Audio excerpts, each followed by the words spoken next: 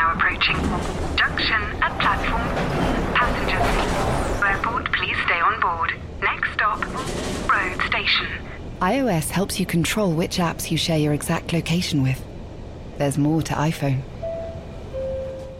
Many of us have those stubborn pounds that seem impossible to lose, no matter how good we eat or how hard we work out. My solution is PlushCare. PlushCare is a leading telehealth provider with doctors who are there for you day and night to partner with you in your weight loss journey. They can prescribe FDA-approved weight loss medications like Wegovy and Zepbound for those who qualify. Plus, they accept most insurance plans. To get started, visit plushcare.com/weightloss. That's plushcare.com/weightloss. Hey everyone, before we get to today's show, just a quick programming note. There was a bizarre screw-up this week in that the publishing system seemed to get a gremlin inside it, and all on its own published a message I put out over a year ago during, really at the height of the George Floyd protests and when all that was happening. So this was an error. I did not do this. Nobody on our team did this. It just did it on its own. But I do apologize if people were confused. There is a pod this week, because you're about to hear it right now. And we've asked the company that publishes the pod to get to the bottom of why this happened. But anyhow, sorry. Obviously, there's a pod as normal this week. So thank you for bearing with us through these technical difficulties. And now, let's get to this week's episode. Let's go. Yo, technology. What is it all about? The reason why whales were liberated from harpoons wasn't because people were concerned about whales. It's because we invented kerosene, and kerosene was a cheaper, more efficient way to light our homes. We used to live pluck geese for their quills, but nobody stopped using quills because they cared about geese. They stopped because metal fountain pens were invented. Right. And the list goes on and on and on of these type of examples where animal exploitation was displaced not by humane sentiment, but rather by technological innovation.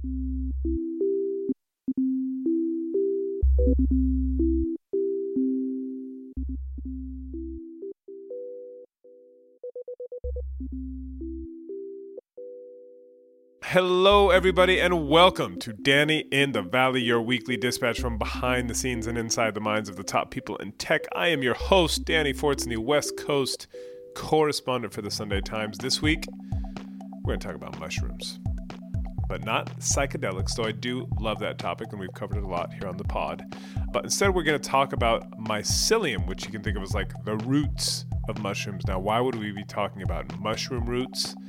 Well, because they can be fermented into something that apparently looks and tastes like meat, beef, chicken, whatever it may be.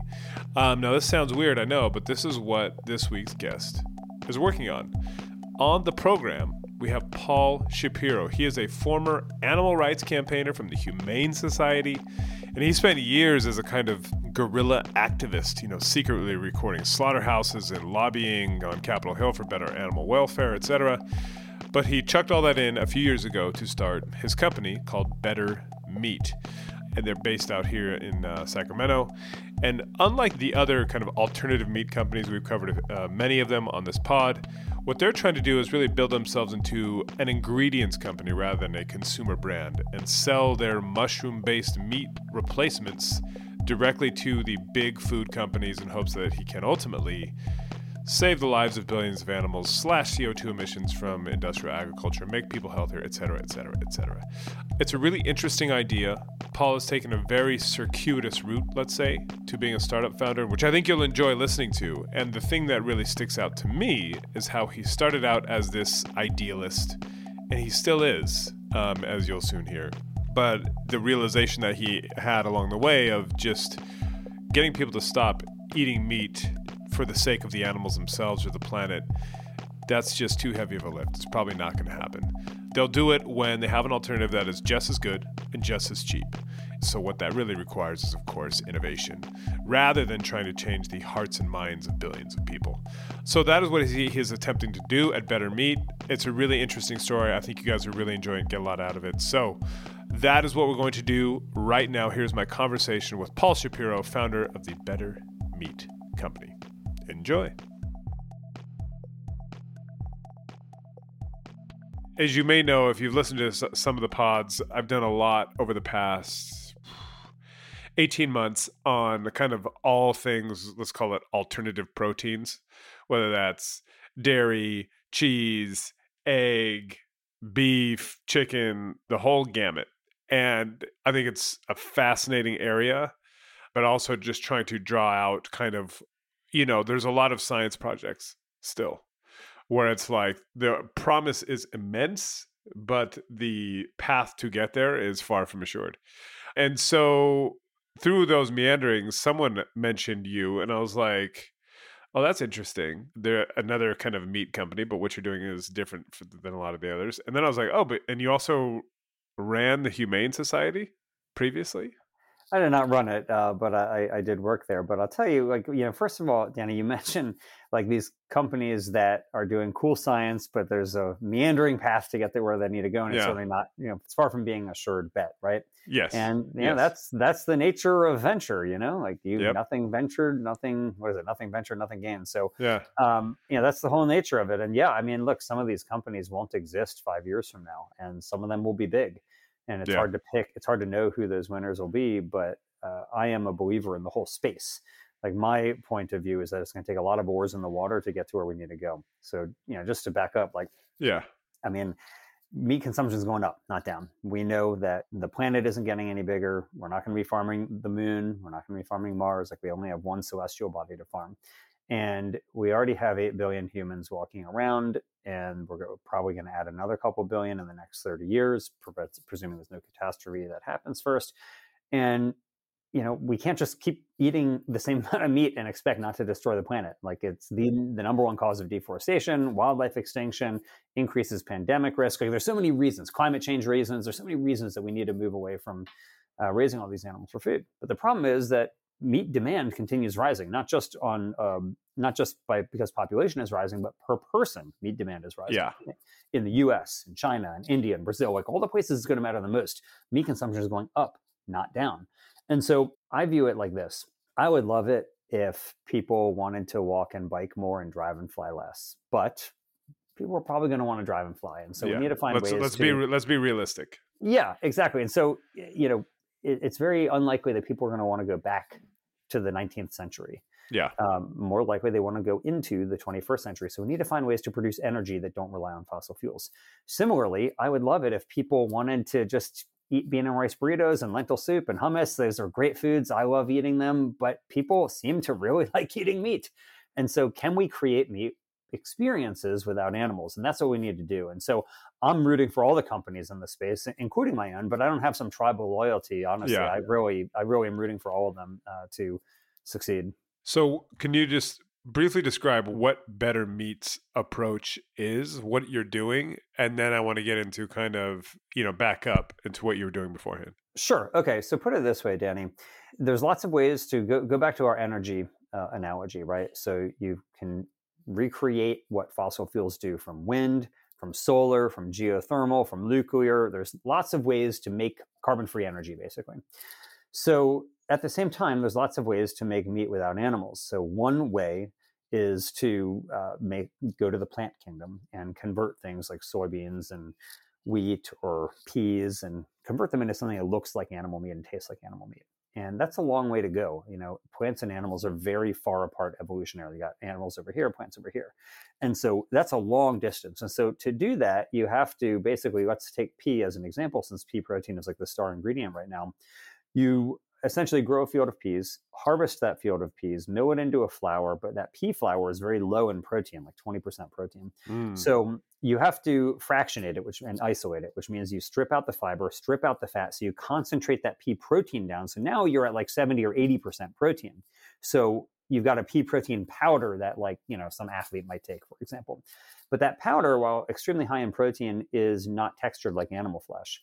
And so you subject it to something that's typically called twin screw high moisture extrusion. And in that, it's basically a fancy way. That sounds really easy. Yeah, very cheap, very inexpensive. Yeah. But look, it's a fancy way of saying you're applying lots of pressure and lots of heat. So plant proteins tend to be globular. They're like a globe. Animal proteins tend to be stringy. And so when you extrude them in that process that I just mentioned, you change that structure to go from globular to stringy proteins. And that's how you get the hero ingredient of something like a Beyond Burger, that it creates a stringier protein. And so you can change that plant protein into something that is more animal-like in its nature. But of course, much lower footprint on the planet, much lower footprint on animals, much better for your health. Like there's all these there are all these reasons you want to do it. But it does take a lot of processing to do all that, as I just mentioned. So if you don't want to go to the plant kingdom, you can go to the animal kingdom and grow actual animal cells. And that's what's oftentimes called clean meat or cultivated meat, and growing real, actual animal meat from cells rather than from slaughter. And I wrote a book on the topic. It's called Clean Meat, How Growing Meat Without Animals Will Revolutionize Dinner in the World. And the basic premise is that there's some people who want what they perceive as like the real thing, right? Yes. And those people, they don't want a meat alternative. They want meat from animals. And so then, you can do that. You can grow real meat, and I've eaten it many times, and it's good. It really tastes great. In fact, really interestingly, so we're recording this toward the end of January 2022, and Supermeat in Israel, which is a startup making cultivated meat, just did a blind taste test with renowned chefs in Israel. And they gave them an actual chicken breast from a slaughtered bird and their cultivated chicken breast and asked them, can you tell the difference? And the renowned chefs guessed wrong. They could not tell which was which. Wow. And so Time Magazine just did a really cool story on this. But so that's how good these products have gotten, that the cultivated chicken is apparently indistinguishable from the slaughtered chicken. So that's one thing. But there is a problem in that it's really expensive, and it's going to take a long time to scale this up.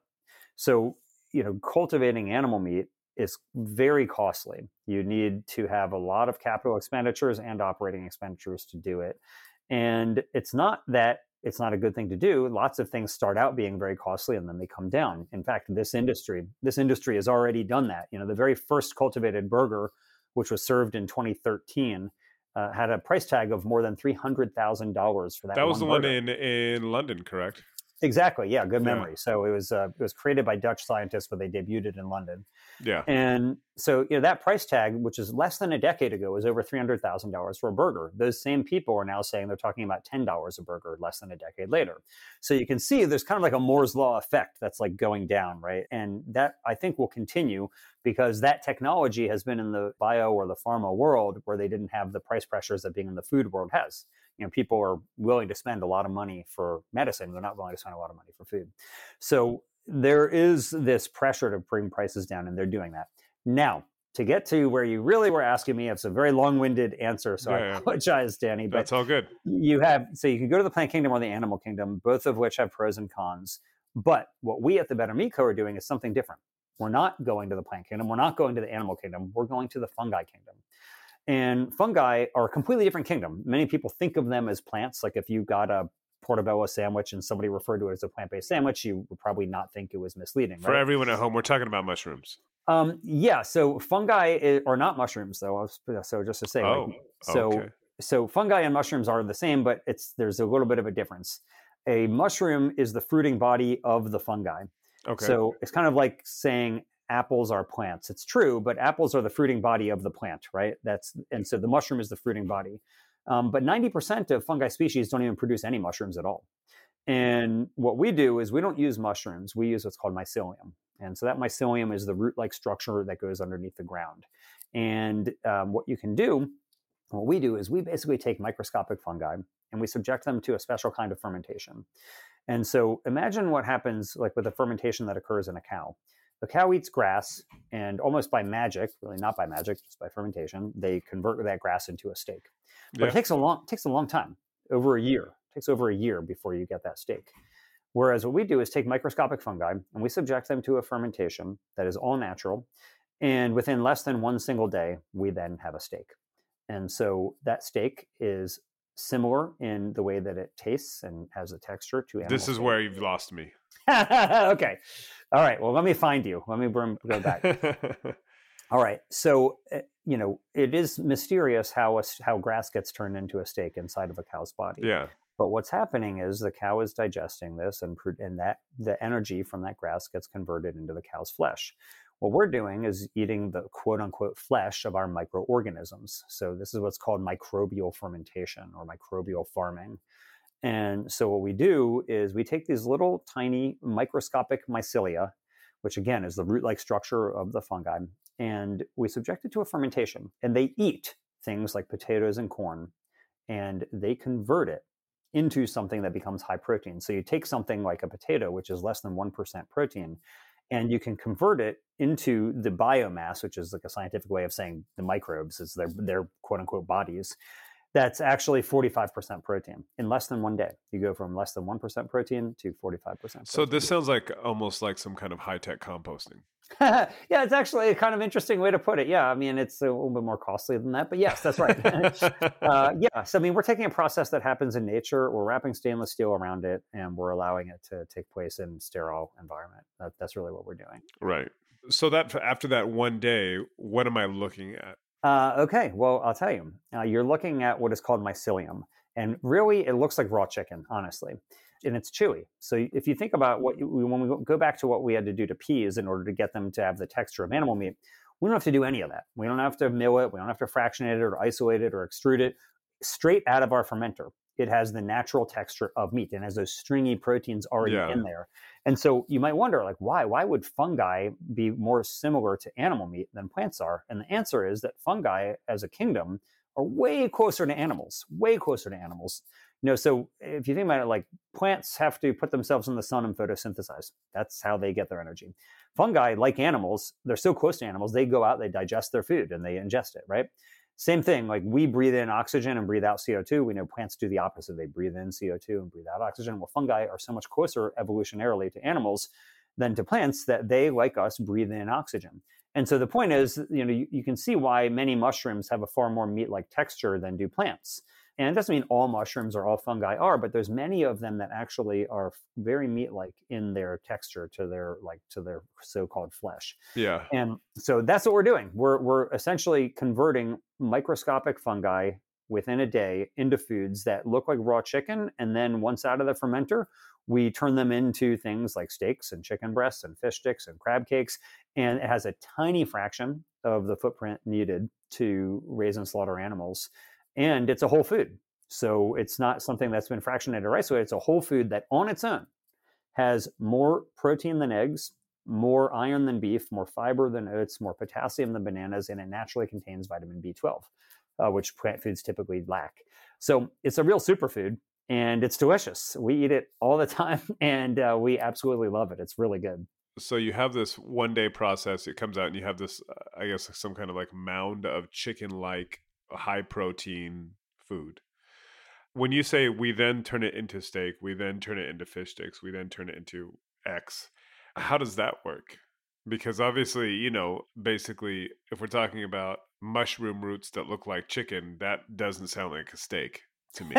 No, it doesn't. So what you would do is you take that original substrate and you essentially do things like first add beet juice, second add some oil, third add some flavorings in the form of yeast extract, and then you get something that really does resemble a steak. Honestly, I mean, we actually served it at a steakhouse here in Sacramento, and people loved it. They couldn't get enough of it. And so where are you right now in terms of actually a company? So you've kind of appeared to be in the process of perfecting this kind of process. But then, of course, if you go to the supermarket, I see Beyond Meat and I see the Impossible Burger, and that's kind of it. And then I see like bean burgers, which are a separate thing, which are very clearly like this is just a bunch of beans mashed up together. What are you guys doing in terms of like the business and getting it out in front of customers and whatnot? Okay, well, first and foremost, I love all the companies you mentioned, including the bean burgers, which I love eating. Yes. So I'm old school. I'm very happy to eat a bean burger, and I also like Beyond and Impossible. However, those are CPG branded companies. So, they're trying to create a brand and want you to go to them. We are a B2B ingredients company. We're not trying to put a product on the shelf. So in the same way that, if you want to, let's say, make one of these products, you might go to Cargill and you can buy from Cargill pea protein or wheat protein or soy protein or whatever. They're the ingredient provider. That's us. And so we now are partnered with Hormel Foods as an example, where we're doing joint development on this mycelium because, right now, 99% of the alternative meat market is basically pea, wheat, or soy, or some combination of those three. And we are going to offer a new alternative, something that is Even better for you. Those are good for you, but this is even better. It's a whole food and a way more meat-like texture. So you can create a more convincing meat experience than you can with plant protein isolates. So what we as a company are seeking to do is to create this new category of ingredients for the animal-free meat market that will enable a more convincing way to really satiate humanity's meat tooth without animals. And to answer your question, Danny, about where we are as a company, we're so small. We have less than 20 employees. I started the company back in 2018. And so we're, as of this recording, we haven't even hit our 4th birthday yet. But we have built a lot. We're really proud of what we've done. We've built the largest mycelium biomass fermentation facility in North America. We're partnered with Hormel. We've gotten patent protection on our process. And we are now looking to build a full-scale commercial operation with a fermenter the size of an office building that we can then create a river of our mycelium to flow through the food industry and reduce the need for animals for food. So let's go backward then. How did you end up doing this? What did you do before? Okay. So I have had a deep love for animals my entire life. Where did you grow up, first of all? In Maryland. So my mom worked at our local animal shelter, and I loved dogs, and I considered the dogs in my family as like our family members. Like I did not view them as like pieces of property. I just viewed them as like my brothers and sisters. In fact, I've joked, there's not that much of a joke, that there may have been times in my childhood where I loved our family dogs even more than maybe some of my biological family members. So I grew up with this deep sensitivity for animals. And when I was 13, I became really concerned because a friend of mine showed me a video of what happens inside of factory farms and slaughterhouses. And keep in mind, like we're talking like the year 1993, so there's no YouTube, right? This Totally. This friend, he had like a VHS tape. You put it in a VCR, and we watched this. For those of you, where did he get this VHS tape? Yeah, I wish I knew. That sounds like some kind of black market type stuff. We're talking about early 90s, getting that kind of footage. Yeah. So do you remember, Danny, Faces of Death? You remember that? I do. Yeah. So it was like that. It was like, so for those who don't remember, Faces of Death was basically this disgusting video or series of videos that you could watch of people dying. Yeah. And it was like young boys liked to do it because they thought it was cool. Yeah. I don't know if like we have a lot of overseas listeners in the UK and beyond, but in the US, Faces of Death had this kind of aura. Yeah. Especially amongst young kids I imagine we're roughly the same age. Yeah, it was like a thing. It was like this forbidden thing. And when you got it, you're like, oh, I'm watching a video of like actual people actually dying. And you kind of don't understand it, but it feels illicit and kind of weird. And yeah.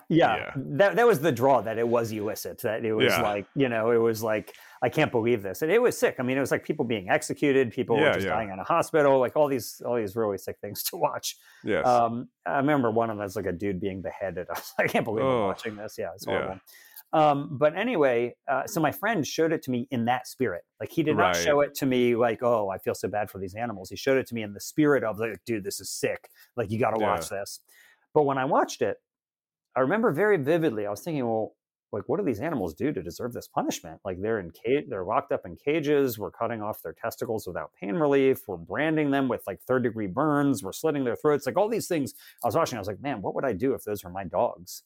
And of course, like the answer was that there was nothing I wouldn't do to stop that from happening to my own dogs. And so that led me to essentially go down a road where I stopped eating animals. And by the time I got into high school, there was no like animal rights club or anything there. So when I was in high school, I started one. And then after college, turned that into a national organization. So like what I started in high school, which at the time we called Compassion Over Killing, turned into first like a citywide organization in Washington, D.C., and then a national organization when I was in college. And then nepotistically, I thought I was qualified to work there. And so I hired myself after I got out of college and then continued building the organization and hiring more people. And eventually we had offices on both coasts and worked there for a number of years after college.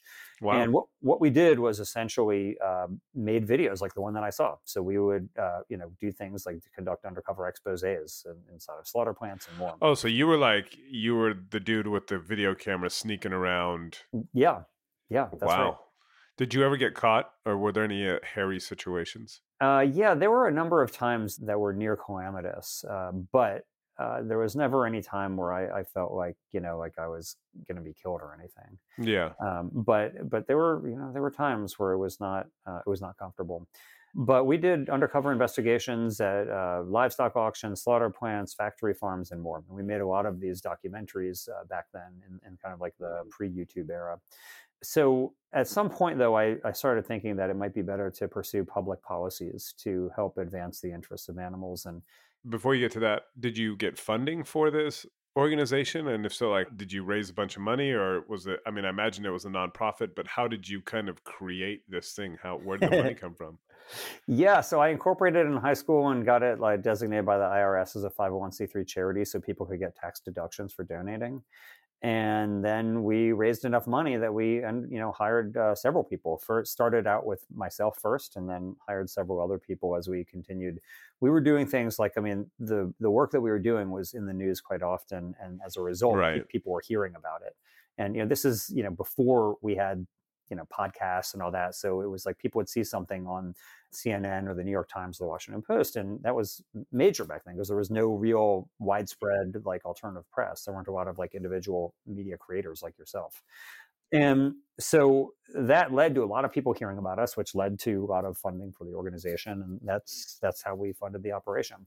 Now, I will say we were making very little money. So, we were working full time and we had salaries, but I can assure you that it was pretty paltry what we paid ourselves. But after doing that for years, I started thinking, really like raising awareness is not sufficient. That's what we were mainly doing, was like trying to raise awareness. And I now have come to realize that raising awareness is virtually always insufficient, that it's not, you're not going to change people's minds just by raising awareness. And I thought, well, we really just need to pass laws. Like we need to pass laws banning some of these practices. And so I went to the Humane Society and worked there for more than a decade. And we managed to pass a number of laws in a variety of states to crack down on some of the most inhumane factory farming practices. But during this time, I was becoming very worried that what we were doing might not be the best way, especially after that burger was debuted in 2013. And then in 2015 and 2016, like the Good Food Institute got founded, and Memphis Meats was founded to actually commercialize this technology. And it made me think about the following. If you look at the history of the animal protection movement in the United States, it started out with the concern about horses in the streets of New York and other major cities. Horses were being savaged, just beaten, whipped. And the first groups that were founded in the late 1860s and 70s, all they were doing was trying to get horses better working conditions. They wanted resting hours, they wanted watering stations, they wanted Sabbath days to give the horses one day a week where they couldn't be worked. But in the end, Henry Ford liberated horses. It wasn't the animal welfare reformers. And Henry Ford didn't care about horses. He was completely agnostic about the treatment of horses, and he was not that great of a guy for other reasons too. He didn't really like Jews that much, but his work did end up liberating horses, and the animal welfare campaigners weren't even trying to liberate horses. Yeah, I mean, it was kind of like almost a byproduct of his success doing something else. That's exactly right, Danny. And it turns out that this happened time and time again. Yeah. So the reason why whales were liberated from harpoons wasn't because people were concerned about whales. It's because we invented kerosene, and kerosene was a cheaper, more efficient way to light our homes. We used to live pluck geese for their quills. And in fact, Thomas Jefferson actually had his own flock of geese. He was such a prolific writer. He had his own flock of geese just for live plucking them for their quills. It's a very torturous thing to do to these birds. But nobody stopped using quills because they cared about geese. They stopped because metal fountain pens were invented. Right. And the list goes on and on and on of these type of examples where animal exploitation was displaced not by humane sentiment, but rather by technological innovation. So here I was thinking, okay, well, I'm essentially a lobbyist, and I'm trying to pass these laws that were akin to what the reformers in the 1870s were trying to pass. And now there's this new crop of people are coming in and saying, actually, we're going to just promote technologies that are going to render this obsolete. Right. Sorry. And by that time, you had gone from Compassion Over Killing to the Humane Society? Yeah, that's right. Yeah, I made that switch in 2005. Okay. And so now, it's a decade later, and I'm thinking maybe technology and innovation might be even more efficient. It's not that I don't like the laws. I mean, trust me, I think that's really important. But I started thinking like maybe there's a better way. And so I thought, I'm not a business person. I'm not an entrepreneur. I don't have money to invest in these companies. I'm not a tissue engineer or microbiologist. Like, what can I contribute? And I thought, well, I can write. And so I wrote a book, and I wrote a proposal for a book, and I got fortunate that Simon & Schuster purchased it. And so I wrote the book for them, and wrote the book Queen Meat, in which I really chronicled the race between the entrepreneurs and the investors, the scientists, who are all racing to bring slaughter-free meat to the mainstream. And in writing that book, it became really evident to me that many of the people who are leading these successful companies didn't have any experience. I mean, they were people who didn't have any business background. Some of them didn't have any scientific background. Like, they were raising a lot of money for companies that were actually doing really amazing science, but they had as much experience as I did, which meant very little. And so when I published the book, which is now 4 years ago, I was very heartened by the response to it. Like, not to like tout it that too much, but it did become a Washington Post bestseller. The Wall Street Journal did a great review of it. NPR reviewed it. Like, it really generated a lot of headlines at the time. And I became really interested in like thinking, well, I could really make a difference here by writing about this, because I have now attracted a lot of people to the space: investors, entrepreneurs, scientists. I mean, even to this day, 4 years later, not a week goes by that I don't hear from people who say that they work in the space, or they've invested in the space for some, or started their own company because of the book. And so I thought, this is awesome. But I was going to do another book, which is going to be like a history of plant-based meat. So basically plant-based meat from ancient China to the Impossible Burger. And I think that would still, I hope, if you're listening, I hope you'll write that book, because I think it's a cool book. But then I was really faced, and I was talking with my wife about this. Well, she's now my wife. She was then my girlfriend. But I was talking with her about this, like, I could continue to write about the people who I think are going to save the world, or I could become one of them. And I made that decision to do the latter. And so I started the Better Meat Co. in 2018. As a way to try to put my own oar in the water and see if we could actually help move this space faster. Because while I love the cultivated meat space, I'm concerned that's just going to take a long time when we're in a very urgent crisis right now. It's going to take a long time. Plant-based meat has been around for decades. It's still languishing at less than 1% of the total meat market. And it still is more expensive than animal-based meat, even with the vast amount of resources that have come in to fund that space. So I thought maybe there's another way. And I'm not saying it's necessarily a better way, but I am saying it is another way. And I am very grateful that a lot of people believed in this vision and have funded our company. And we have great team members who believed in their company to leave their promising careers to come here to work and do this instead. And it's been such an honor for me to be a part of it. And now, having run my own company for the last nearly 4 years, I can tell you that Ben Horowitz from Andreessen Horowitz has a really funny line where he says that, you start your own company and you'll sleep like a baby because you will wake up every 2 hours and cry. That to me is the experience. It's definitely a novel thing for me, but it's a wild ride, and I'm very honored to be able to do it. VoiceOver describes what's happening on your iPhone screen. VoiceOver on, settings. So you can navigate it just by listening. Books, contacts, calendar, double tap to open. Breakfast with Anna from 10 to 11. And get on with your day. Accessibility. There's more to iPhone. Life is full of awesome what-ifs, and some not so much, like unexpected medical costs. That's why United Healthcare provides Health Protector Guard fixed indemnity insurance plans to supplement your primary plan and help manage out-of-pocket costs. Learn more at uh1.com. It's that time of the year. Your vacation is coming up.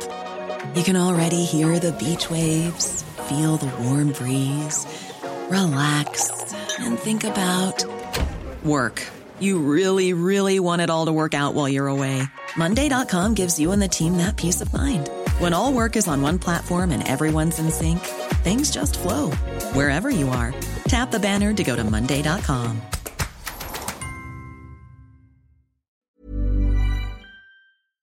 So when you started the company, when you kind of had that realization, like, okay, I don't want to write about these people, I want to be one of them. How did you start? Like, who gave you your first check? Did you come up with was it immediately clear you're like, oh, I'm going to do this fungi-based alternative? Like, how did you get there? How did you raise the money? How did this kind of come together? Sure. Well, I should say I do still write about these people, in that I do publish like a newspaper and magazine articles about this. So I do feel like I still am writing to some extent about them. At the same time, to answer your question directly, Danny, having been involved in the world of philanthropy for a long time, I knew a lot of people who really want to help animals and who donate a lot of money for it. So imagine, if you are accustomed to, let's say, donating money to help animals, and you're not getting anything in return. You might get a tax write-off, but that you don't really, you're just giving the money away. Whereas if you could do something that might even do more good for animals, and you have the potential of a return on that investment, it's a pretty attractive thing. And so to answer your question, what did I do? I went to the people who I knew had been writing checks to groups like the Humane Society for a long time, and said, we've worked together for years. This is what I'm going to do now. Are you interested? And we were able to raise at first a $1.6 million pre-seed round, which is a very big pre-seed round. And then a couple of years later, basically, we raised a seed round of over $8 million. And then we raised even more than that in some other subsequent financings. And so to date, in less than 4 years, it's been a few tens of millions of dollars that we've raised. We've spent much less than that, but that's how much we've raised. So it was primarily at first people who were really philanthropists in the animal welfare space, but then it became at a level where really only venture capital funds would be funding it, and that's who our primary backers are now. And was it always mycelium? Was that always the idea? I knew that we wanted to explore innovative ways to do it. It wasn't the idea from the very beginning. So what ended up happening was, we knew we were going to do ingredients to try to help food companies use fewer animals, and so we first started experimenting with wheat proteins, and then soy proteins, and eventually pea proteins. And we still sell some of that, actually. So for example, we sell to Purdue Farms, the chicken company, and they do what's called Purdue Chicken Plus. That is a half chicken, half plant-based nugget. So it's 50% chicken, 50% plant-based. And it sells well. In fact, the Food Network named it the best tasting frozen chicken nugget in America. So think about that. Like, if you could, if all frozen chicken nuggets were, half plant-based, you'd need billions of fewer birds. Anyway, the point is, we still do that. But it became very clear to me early on that there didn't appear, from what I could see at least, a clear pathway to price parity. Like, using these plant protein isolates, I didn't realize, and still don't see the way that it's going to come down to being cheaper than chicken. Chicken is just really cheap, even when scaled up, though. Even Beyond Meat, which is a massively funded company, is more expensive than beef, let alone chicken. And beef is way more expensive than chicken, and they are still more expensive than beef. Their CEO has said that their goal is to be at price parity with beef by the year 2025, which is a great goal, but it's still, it's just a long way away. And so I'm not suggesting I would do anything differently in his shoes, but I am saying it's just, we're in an urgent crisis. And so after a few months, we started looking into ways that might be better. And mycelium was a clear winner for us for a lot of reasons. And your first hire, I'm always interested in that. Like, especially, you don't have this typical business background. You were kind of, working in nonprofits and lobbying lawmakers to, protect animals, et cetera. Was it hard to get your first hire, especially when you're talking about, like, you're going to need scientists, you're going to need some very accomplished people who probably have, who are maybe spoiled for choice? Was that difficult? How hard was that? It was hard. And to this day, I'm probably the least qualified person to have their job at our company. So it was hard. But when you have very little cash, you offer people combinations of both cash and equity. So, you come to our company very early and you own a piece of the company that's, non-de minimis. So that means that you're hiring people who really believe that you're going to succeed.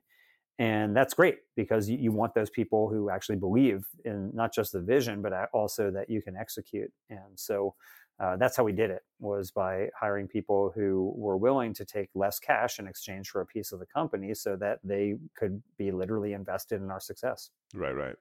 So where are you now? So you mentioned earlier this idea of creating kind of a river of this protein to kind of inject into the kind of the meat system. We had Upside on this podcast. We've also had Beyond Meat on this podcast, Ethan. And Uma at Upside, who was on here a couple months ago, and I tried his chicken. It was very tasty. I think they started at, they were at 18,000 and they're talking about getting down to 20 or something. That curve is happening, but as you say, it's still wildly expensive. And part of the issue is just scaling up these very complex biological reactions and making sure it still works, when it's 1,000 times larger, and what does it cost to build that? It feels like there's a lot of potential points of failure to get to that promised land. So where are you right now? You say you have the biggest mycelium reactor. Is that like the size of a pint glass, or is that the size of, a big brewing vat, or, where are you on that kind of a journey, if you will? Yeah, sure. So, we're running the largest mycelium biomass fermentation. So there are some things that are much bigger that are, in North America. But there are other mycelial fermentations that are for things like enzymes, right? So companies like Cargill or ADM have massive fermentation tanks, but the biomass of the mycelium is not what they're after, right? They want some secretion of it that is an enzyme that they might want. So that's not what we do. We want the actual biomass. So it'd be kind of like the difference between having chickens for the eggs or chickens for the chicken. We want the chicken for the chicken, which is we want the mycelial biomass. And that is, just to be frank, a lot cheaper than doing what the companies you're mentioning are doing. It's a much lower technological hurdle for us. So that's not a knock on them by any means. It just means what they're doing is a lot harder. So our prices right now are competitive with beef. Today in 2022, our prices are competitive with beef. We're not at chicken prices, but we do think that once at scale, we can get to that, we think. Right. So we have a long way to go. But from where we were, which was 4 years ago, this was merely an idea, to today, where you ask how big the fermenter is, it's about 3 stories tall. So it's exciting for me. I'm a huge sci-fi fan, and I love the movie Contact, which is based on a Carl Sagan novel. And when Jodie Foster, did you see it? Do you see Contact? Yeah. Right. So the machine that she gets into? Mm-hmm. That's what I think of when I walk into our facility. I'm like, this looks like the machine that the aliens gave us the blueprint for this, and this is the machine that is going to save humanity. And so that's kind of what I think of it. But we need to build something dramatically bigger. Like we can produce not a river yet. Actually, we can produce like an eddy, maybe not a river. An eddy, right. Yeah. And are there any that you know of, any hurdles to just making it bigger? Scale theoretically often just will work because if the core reaction is the same, the core reaction is the same. But often just when you get bigger and bigger and there's other kind of inputs and outputs that start to happen, it kind of can change the process or bring up new issues. Today, where you sit, do you see any issues like that?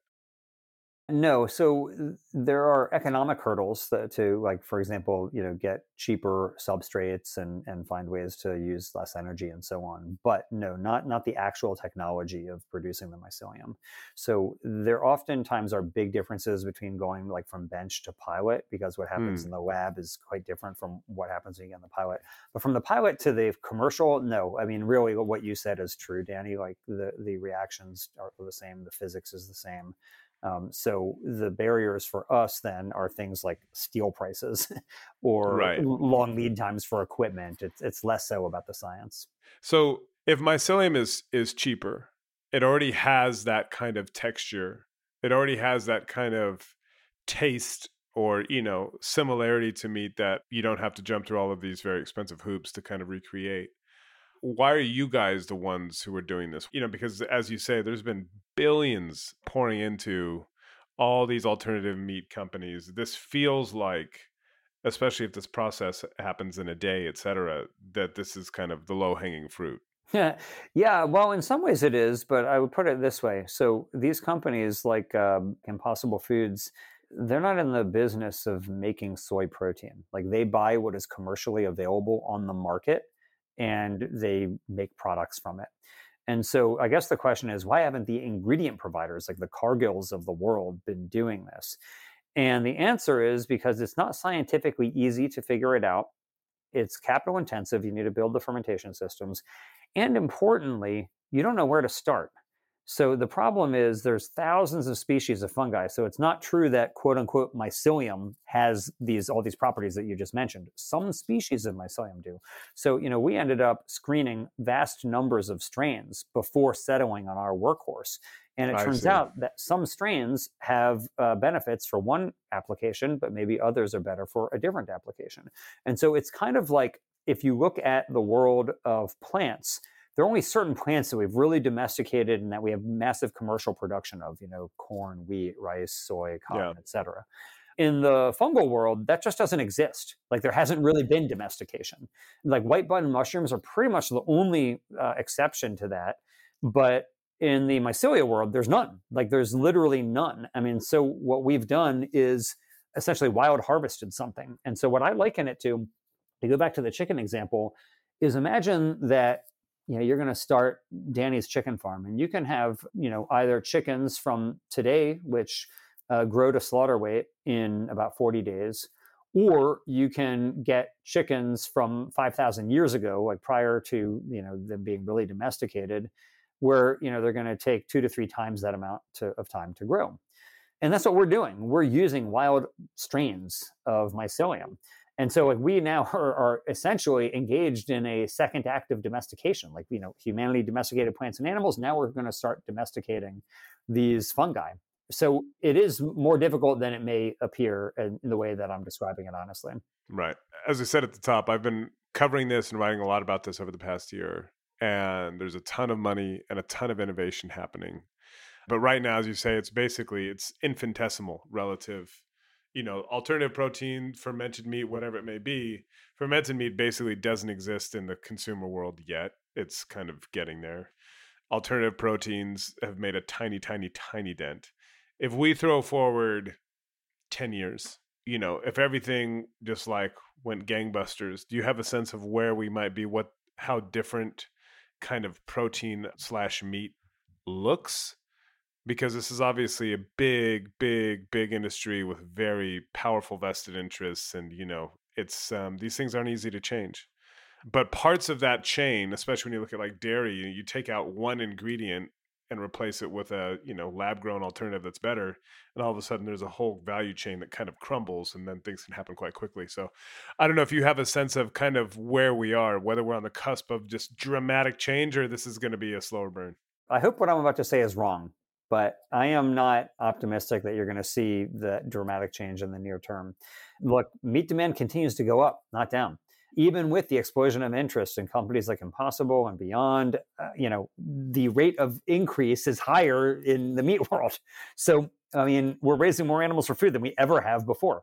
Many of the people who live in this bubble of the alt protein bubble, they see all these things. Oh, KFC is serving Beyond Chicken. We got the Impossible Whopper. This is awesome. The revolution is upon us.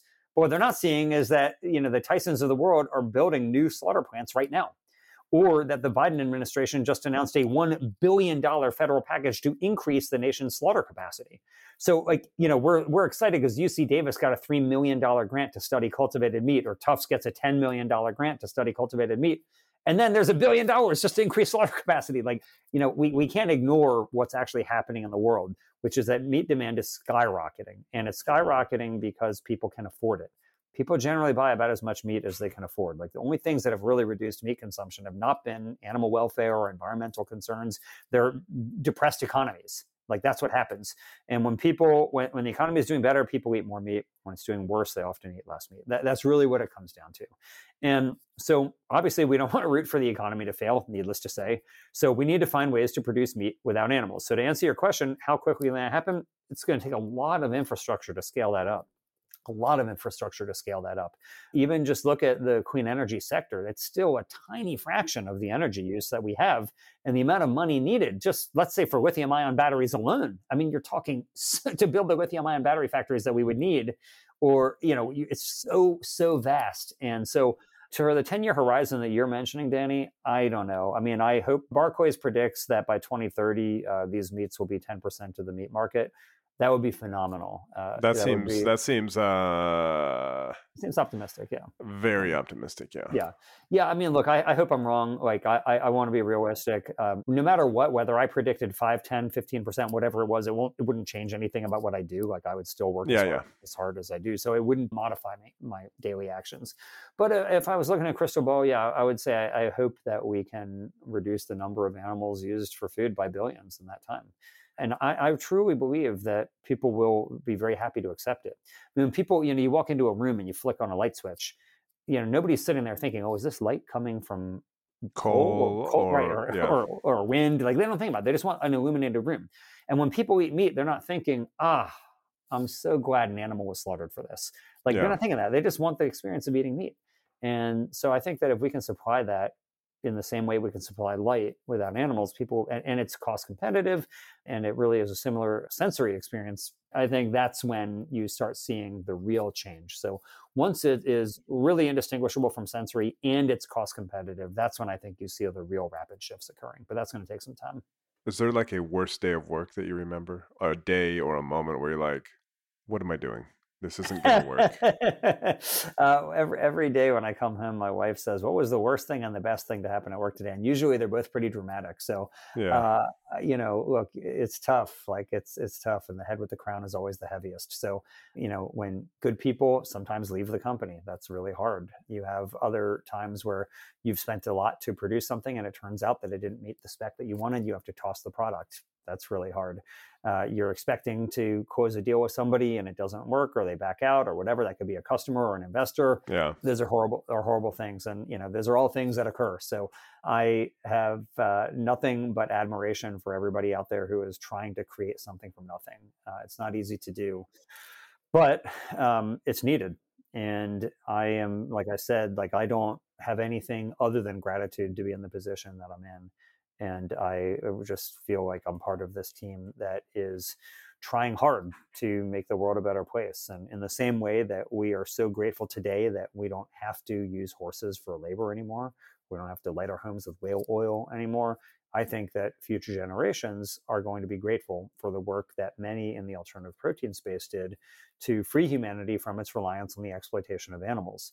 And that they're going to think, I'm so glad that we're not locking animals in cages anymore and that we're not mutilating them and slitting their throats. They're going to think, I'm so glad that we don't have to commit that type of violence against animals anymore because these folks created innovations that rendered it obsolete. And that's really the goal of what we're trying to do. Well, it'd be really interesting to see how it all develops. And I think obviously the product has to be really good. That's the core. But it does feel like, and this is kind of amongst moneyed millennials, but people who are like, I'm not even going to have kids because of the resources involved in supporting another human today.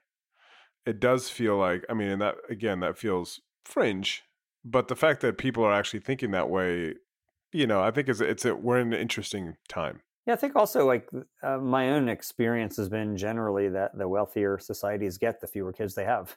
There's a very tight correlation between poverty and high fertility. So, the poorest nations tend to have the most childbirths per woman, whereas the rich countries tend to have very low childbirth. And I think most of those low fertility rates are not related to environmental concerns. They just don't want to have so many kids. Even in countries like Japan, which have very low fertility rate, I don't think it's because they're sitting around worried about adding more greenhouse gas emissions to the atmosphere. I think, they just have other things they want to do with their lives. So that's a tough thing to try to figure out. But my goal is I expect that, we got 8 billion today. There's going to be 10 billion of us by 2050. How are we going to feed us all sustainably? How are we going to feed ourselves without destroying the planet? There's only so much Amazon rainforest left that we can cut down. And I guess the question is, do we view the animals on this planet as merely existing for us, or do we view them as existing with us? And if you take the latter view, that they exist with us, then how much of their habitat should we destroy? How many of them should we usher into extinction in order to keep raising animals for food? Because that's the number one cause of deforestation. And so I presume people are going to keep having kids, people are going to keep flying, people will keep eating meat. And how can we make it so that we have a much lower footprint for all these activities? Well, I wish you luck. And it's a fascinating kind of topsy-turvy route you have taken, and but yeah, we'll have you back on, and maybe later this year, early next year, and see where things have got to. Oh, that's really kind of you, Danny. I'm a fan of your show, and I'm really psyched that you are doing so many episodes on such an important topic. So you are welcome. And if you've already had Upside Chicken, come on over to Sacramento. Let us serve you some mycelial chicken here. I think you'll really like it. We'll roll out the red carpet for you, show you around. It's kind of like coming to Willy Wonka. It's really cool, and you can see and taste the future of protein. I look forward to it. Thank you so much, and good luck. Hey, thanks, Danny. It's really great to talk with you. And that is all the time we have. I want to thank Paul for taking the time to chat. I want to thank you all for listening, and again, for bearing with our technical snafu this week. Hopefully we'll get to the bottom of it soon, and it doesn't happen again. And of course, we will be back next week with another pod. In the meantime, find me on Twitter at Danny Fortson, or in the paper, in the times.co.uk. You can email me at danny.fortson@sunday-times.co.uk. And yeah, I don't think I'll be writing about this week, but we will be writing about some tech regulation, also the takeover of sports betting in America, which has just been insane. So there's lots of good stuff in the paper, so do check that out. But for the pod, I will leave you in peace for this week. Thank you for listening. Have a fabulous weekend. Talk soon.